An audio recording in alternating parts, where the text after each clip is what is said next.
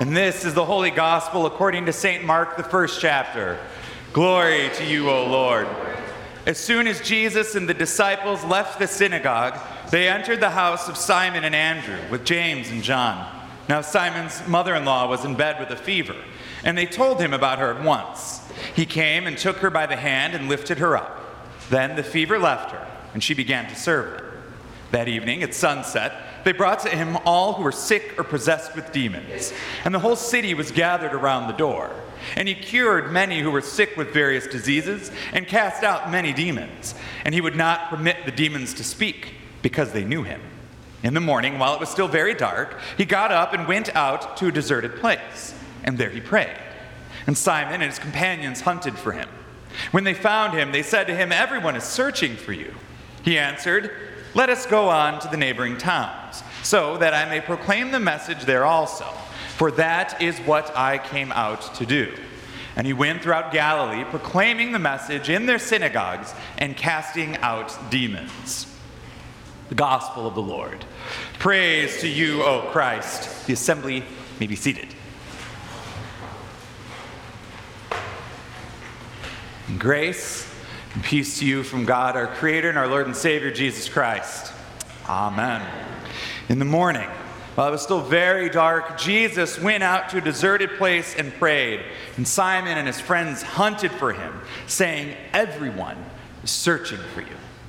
Man, that part of our gospel really spoke to me this time around, right? Jesus has gone through this sort of healing tour, and now he's getting ready for a preaching tour, and he just needs rest. He just needs a moment to clear his mind. And no sooner does he find himself in that place, right? In this case, he finds himself out in a deserted place to sort of get himself ready for what lies ahead. And just as he settles in, what happens? The disciples come and hunt him down. Say, "Everybody's looking for you," right? And I can't say any more clearly, "I get it, Jesus," right? It's like when I'm at home, working from home on a snow day, and I finally settle into the room, ready to start working, and there's a knock on the door. "Hey, Dad, what are you up to?" "Hey, Dad, you working right now?" "Hey, Dad, what's going on?" "Dad, did you know that we didn't have breakfast yet? You should probably feed us lunch, too." "Hey, what's for dinner tonight?" "You know, I don't know. Hey, I'm just going to sit here and watch you work. Is that cool?" "No, that's fine. I'm going to do it anyway." Right? Like, he is a request for a Lunchable away from my January this year, right? Like, if the disciples were like, "Hey, you got Lunchables in there, Jesus?" Like, it would be one and the same. And the best advice I can give to Jesus: invest in a good pair of earplugs, right? It's the best investment ever make. Vicar Katie, great recommendation. Baller these earplugs, so good. Highly recommend. But I feel for Jesus today, right? He is trying to do this work. He is busy. He's reminding us of the purpose of his work, that he is here for one thing and one thing alone: to proclaim the good news, to proclaim the nearness of the kingdom of God. And what we're going to see very quickly is this proclamation is not limited to preaching. In fact, it's going to be far beyond that active proclamation through word. It's actually going to go through action itself. Because we're going to see time and time again how our actions are likewise a bold proclamation of God's good news. But as I prepared to preach the sermon this week, as I prepared myself to do that work of proclamation, I couldn't help but keep going back to the proclamation that we hear first in Isaiah. Through the prophet Isaiah, you have this sort of recurring theme that sort of weaves its way throughout. "Have you not known? Have you not heard?" are the words of the prophet. And as I settled with those words, I wondered how those words echo through our gospel today, right? The disciples running to Jesus saying, have you not known? Have you not heard? Simon's mother-in-law is sick. You got to come and help us.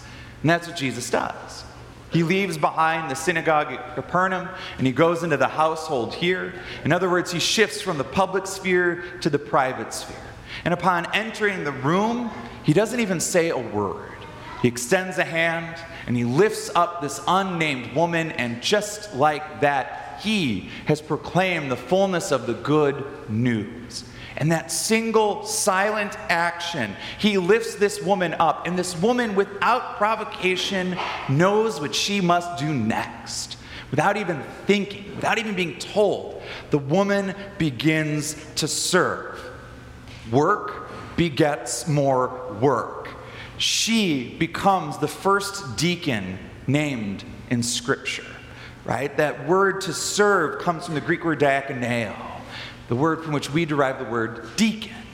This woman, unnamed, restored to health, is restored not for her own sake, but for the sake of the greater community for whom she has been called to serve. And in serving, she begins to engage in the very work that Jesus is set out to do. In serving others, she is proclaiming the nearness of God's kingdom.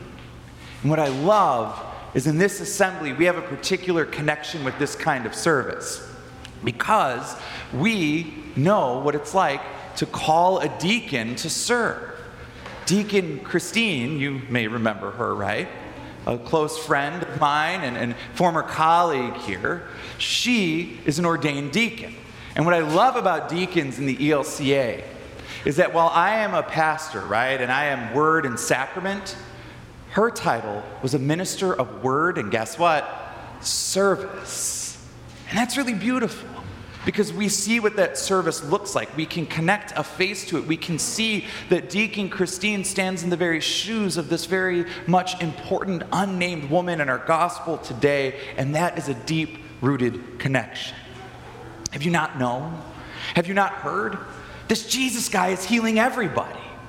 That's what I imagine the words must have been as all of Capernaum comes out with their sick and their dying and their possessed to experience newness in Jesus. We're told that by sundown, the entire village was standing outside of this house. In other words, think about how bold a proclamation that one single silent healing was, that the entire town is now there to experience it for themselves. And what's even better, and this is my favorite detail in the gospel, the proclamation is so loud that the demons themselves begin to want to proclaim who Jesus is, and he has to shush them. He's like, yo, guys, not yet, right? Like, give me some time. But that's pretty cool. Even the demons being cast out cannot help but proclaim who Jesus is. Jesus is God incarnate, in the flesh, present in the midst of sickness and suffering. And I think that's what makes the good news so unique. That's what makes this proclamation of God's kingdom, God's reign, so special. It's the fact that this God and this reign is found in the places we least expect, namely in the midst of our suffering, in the midst of death, in the midst of sickness. That's where God meets us. One of the things that I've realized in my ministry is that I have a very weird job. Right? I'm just going to say it out loud. It's a weird, weird job. And the first thing is, people are always unsure how to interact with me, right? When I go to a party and someone asks, oh, what do you do? And I say, I'm a pastor. Boom, party's over. Immediately, people look at me and they start apologizing. It's like this weird confession thing. They like freak out and they're like, well, I don't normally party like this and I've never sworn in my life and I swear to you I didn't cheat in 3rd grade on that math test. It didn't happen. Wow, right? People really open up. And what I've realized, that puts me in very unexpected and weird situations. But I've learned to embrace that, right? And yesterday was a good example. Yesterday, beautiful day, I was asked to preside over a graveside service for a complete stranger, right? Because that's the kind of things you do as a pastor. Weeks ago, I received a call from a person I'd never met on the other line telling me that their mother had just died, and their mother was a lifelong faithful Lutheran, and that they didn't have any connections with a Lutheran pastor. And so they literally Googled me and cold called me to be present in this moment. Wow, right? And so what do? I jumped into gear, I checked my schedule and said, sure, I got a basketball game I don't want to go to. Perfect, right? This is a mutually beneficial opportunity. So we met, and on Zoom we met, which meant that as I walked up to the gravesite at Elm Lawn, right, that was the first time I'd met this family. And as I'm walking up and as I'm shaking hands and making that first in-person introduction, it dawned on me, what am I doing here? I am an outsider. This is a moment that this family is going to remember for the rest of their lives. I am a stranger to them, and yet they are inviting me in to share in this moment. And it's in that moment, you know what I realized? I knew I was there. I knew that in that moment, my job was no different than the job that Jesus proclaims today. My job as the pastor, as the stranger, right, walking into this very unexpected place, was to proclaim the good news to a family in the midst of their grief. And as I started to preach the sermon, and as I shared the pieces of their mother's life that they shared with me, it all became so clear. Nearly to the point where I wanted to preach, have you not known that in Christ we find an eternal home? Have you not heard that we share in Christ's death and in Christ's resurrection?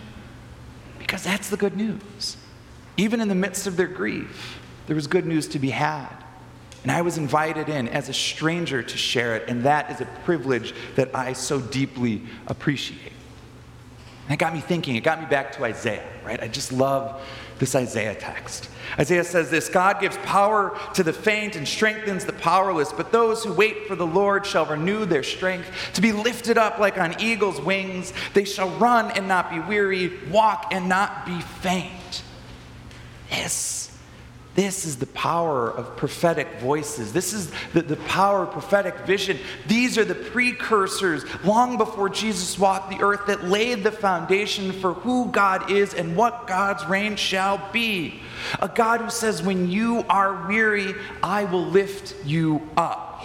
When you are impatient in the midst of struggle, I will renew your strength. When you are ready to walk the other way, I'm going to run after you. And that's really powerful.